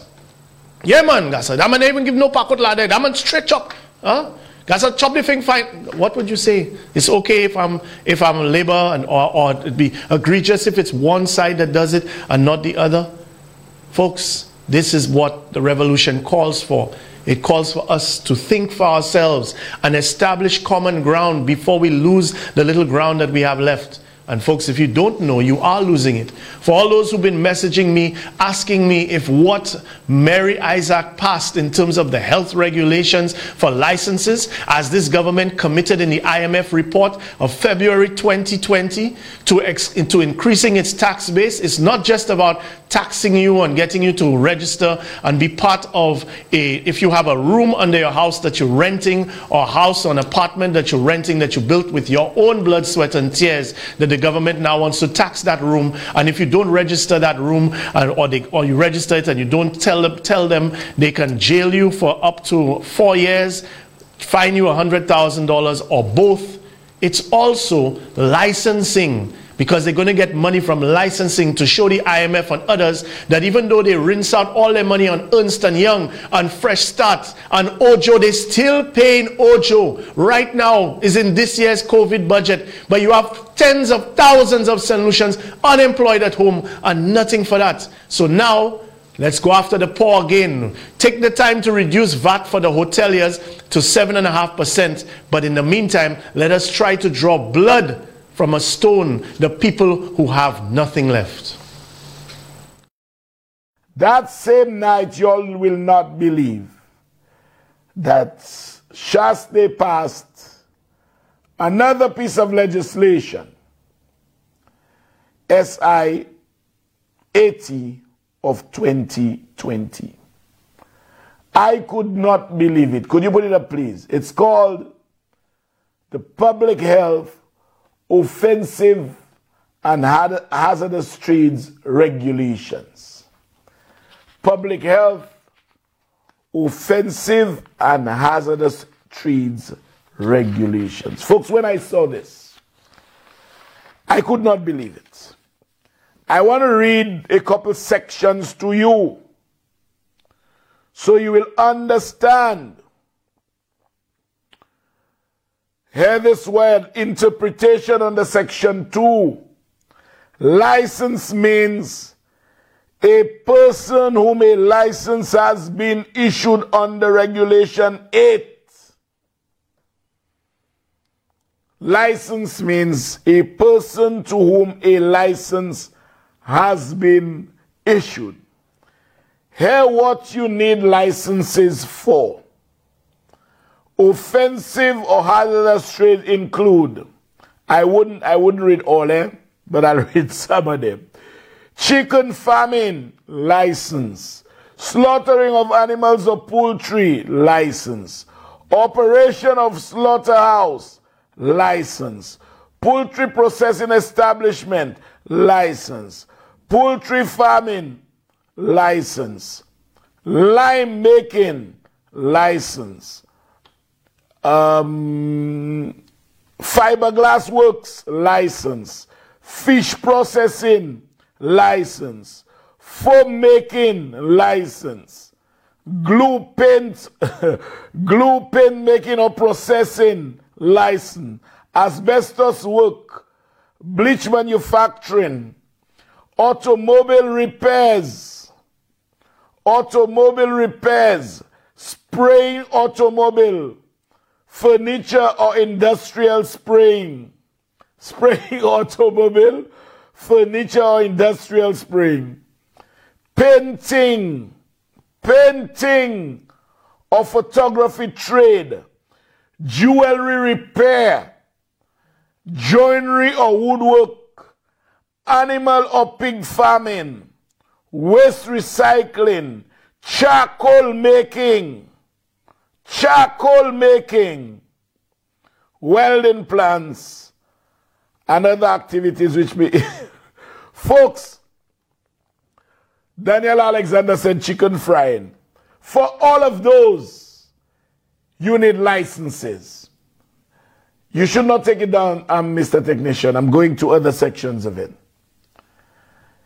Hear this well, folks. Hear this well. I mean, I just cannot believe this. Restrictions of carrying offensive or hazardous trade. A person shall not establish or continue an offensive trade, and the offensive trades are those I listed above, that's section 3, without a valid license.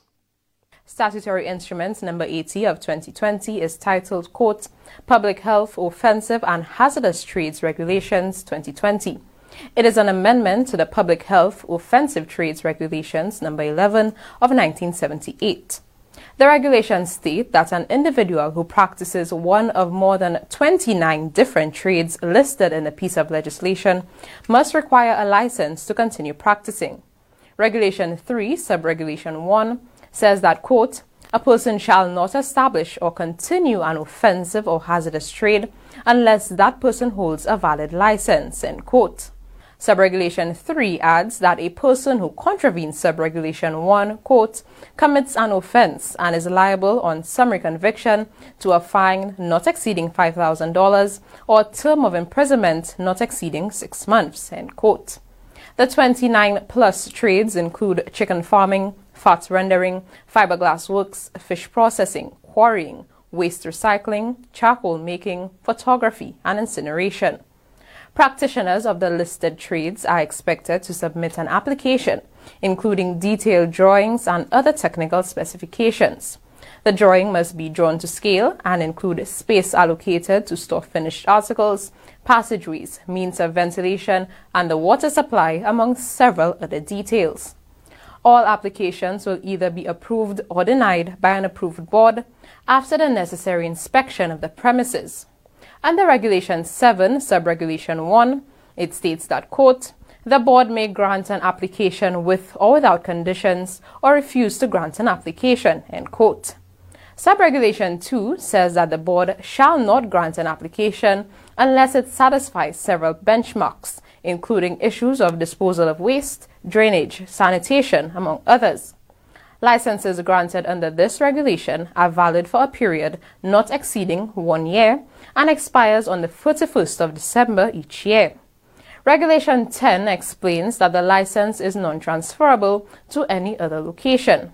Regulation 13 says that the board may suspend or cancel a license if any regulations are contravened. Licensees are expected to engage in daily cleaning as well as undertaking necessary repair to the facility. No one is allowed to sleep on the premises used in connection with the hazardous trade except a caretaker. It also adds that no one under the age of 15 is allowed on premises that are licensed for carrying out an offensive or hazardous trade. Regulation 19 speaks to fees. It says that a fee of $50 is needed for an examination by the Department of Environmental Health. A fee of $50 if the license is granted for a period shorter than 1 year, and a fee of $100 if the license is granted for 1 year. The public outcry has mostly been about the timing of this new licensing regime coming into effect with no prior public notice in a time of national economic distress. Hi, good afternoon, Timothy. Good afternoon to you, caller. I am forced to call Newspeak again. Why? Because, Timothy, I am not understanding why Mary Isaac, an unelected member of parliament, has the authority to decide if I want to scale fish. I need a license. I don't know how Mary Isaac, a senator, an unelected person, that the people of Castries South did not want to represent them, decides that she will criminalize 90% of St. Lucians, because this government, and I mean the administration of Alan Chastanet, has done absolutely nothing to create employment on the ground for the people that are not into the formal sector. And when I say the formal sector, I'm talking about the government of St. Lucia, the insurances, the hotels and whatnot. Their people had to get creative. So they scale fish. They make calls. They well get. Ma'am, what about the hold on. What about the legislation that you don't like? Because the legislation I don't like? Hold on, ma'am. Hold on, please. It's me that call to say what I don't like. Hold on. Don't try and let me see what I like and what I don't like. Caller. I don't like the entire legislation. I am at work there, so I'm asking you some questions. You have a difficulty with me asking you questions? Hello? The thing about it, Timothy. You asking me questions, but you're not asking Mary Isaac what is the rationale for this. So I'm asking you, because since you're the one who called the program, I'm asking you. Okay, I'm listening. What difficulty do you have with the SI in particular? Timothy, let me explain my difficulty. My difficulty is, why do you want to tell me I should go to jail or I should be fined if I decide I'm going to scale fish to sell? Explain that to me. Okay, but can you make reference to the area of the SI? That is said fish processing. What processing people do here? They clean fish, they gut fish, they wash fish, they sell fish. This is fish processing. And that deals with the Public Health Act. Okay? No, hold on. It cannot be No. Listen, Colin. If you have a situation where, for example, people sell items that are contaminated, and then people go out and consume it, and all of a sudden people lose their lives and so on, people become ill, what would be said? Explain to me. So let me ask you a question in return. How many years they selling fish by Sanssouci and by Vieux-Fort Port, and how many people have been contaminated by fish, and how many people have had a problem? Answer that question for me. I'll answer that this way. When was the last time we had a pandemic? So the pandemic now... I'm just saying to you, it's just one day something happens. Translated into people getting poisoned by scaling fish? Well, I'm just saying to you... Is that what you're telling me? Timothy, let me say it clear. This pandemic is a scapegoat. It is a scapegoat. And don't come and tell me, when did we have a pandemic? When did the pandemic translate to cleaning fish and making coals and welding and fixing cars by the road? The same people that government has done absolutely nothing for them to eat. They will turn around and tax them because they spend all their money and now they want to get it back. The same poor people, they want to come back and tax. Okay. Don't come and tell me about since when we had a pandemic. Since when did anybody get food poisoning from buying fish by the road?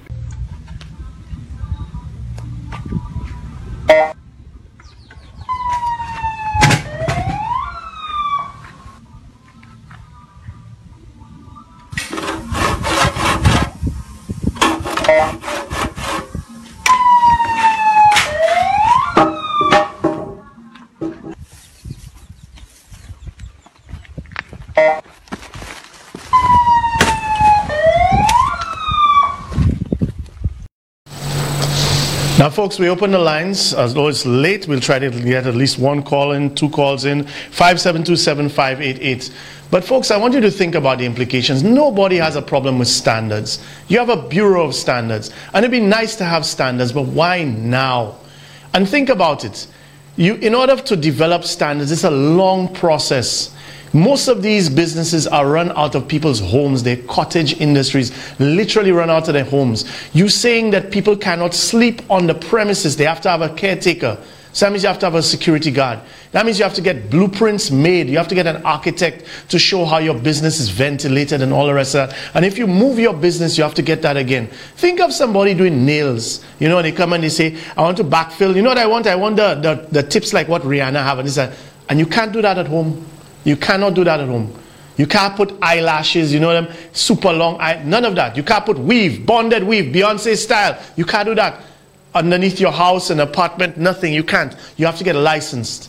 At the same time that the government is breaking its ass to give Sandals, Windjammer, all these hotels all around the country, Royalton, Coconut Bay, Cotton Bay, 7% on VAT.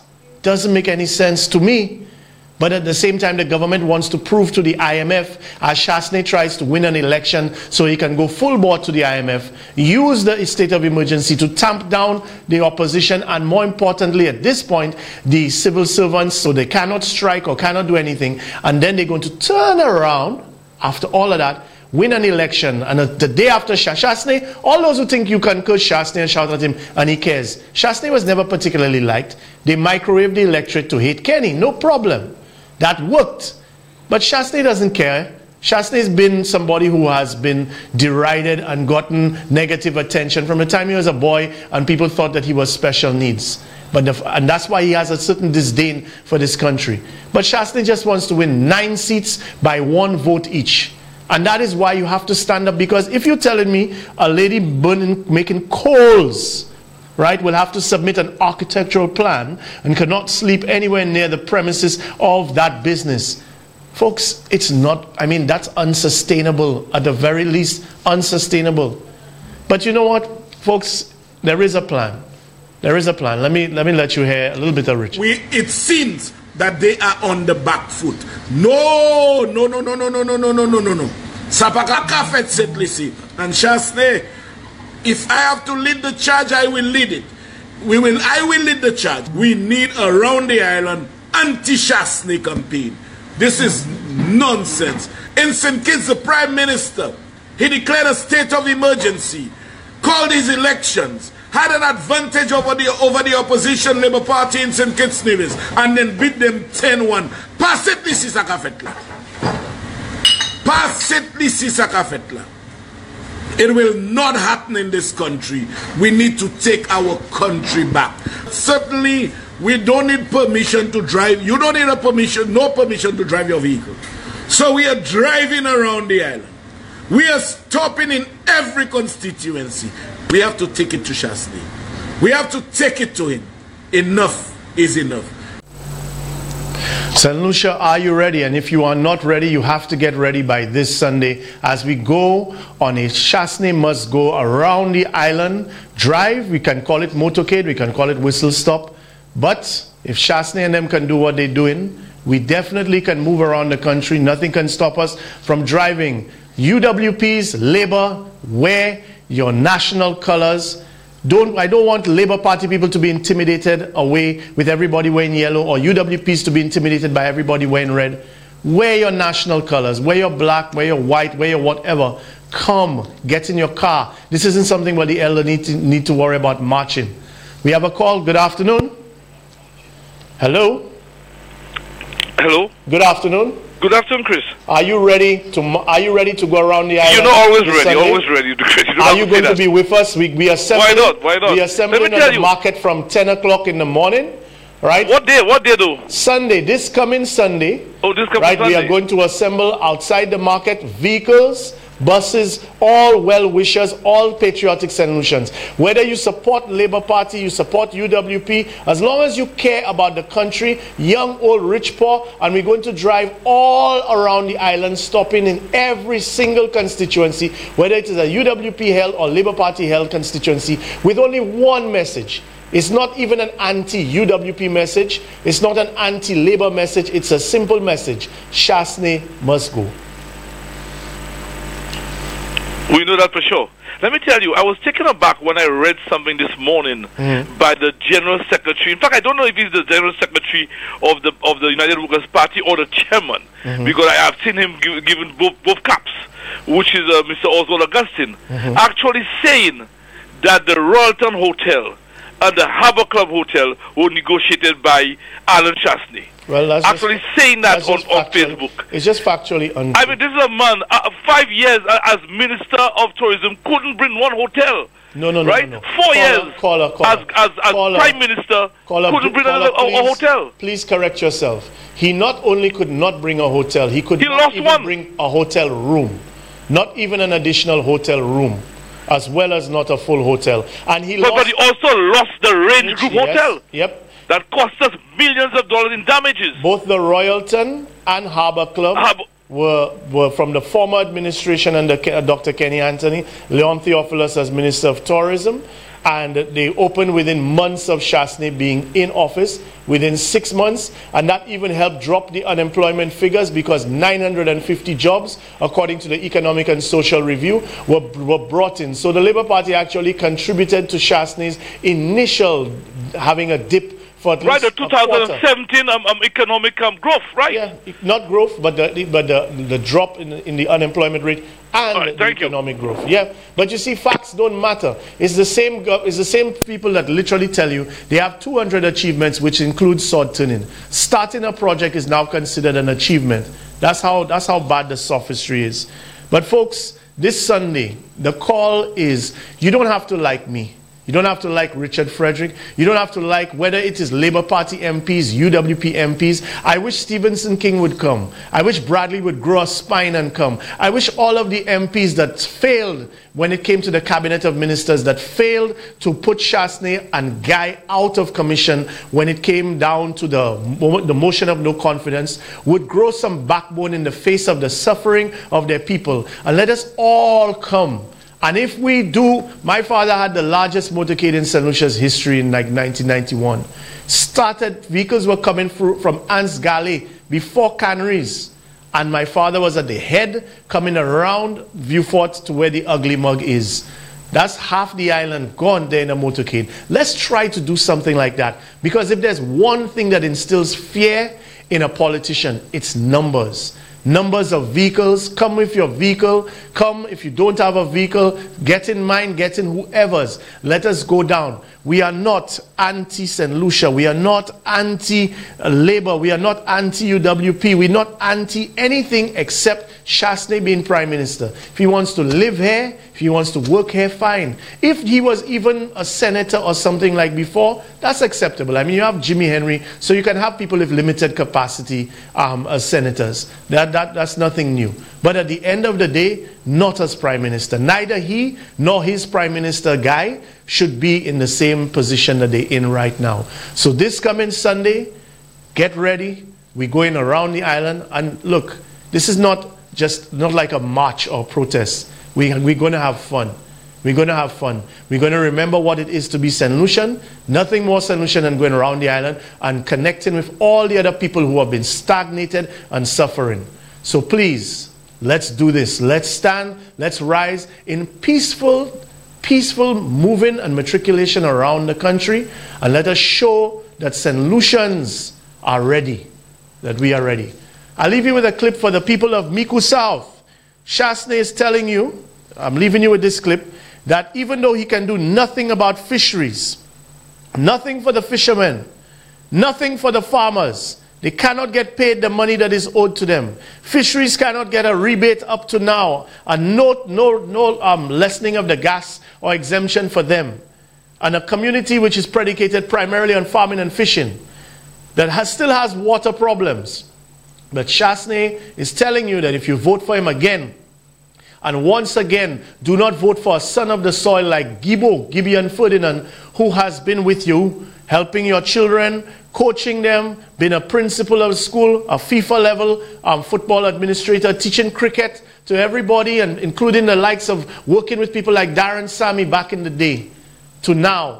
That right now they're going to give you, Chastney doesn't care about any of that. If you're going to vote for him again, and when you vote for him, you're going to get a water park in Bosha. What I'm trying to say to you is sometimes you see those projects and, people always put them together, say that, election, because election is coming and all that. Yeah. And I know you didn't even have time to talk about your constituency. Next time, I hope when you come in.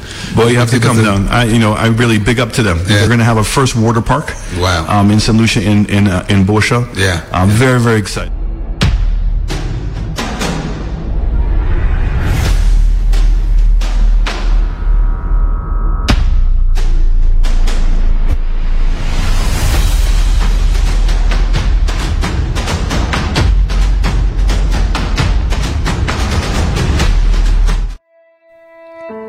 The opinions expressed on this TV program by the hosts, co-hosts, guests, and call-in listeners or chatters are solely the opinions and responsibility of the original source who expressed them. They do not necessarily represent the opinions of UTV or its affiliates.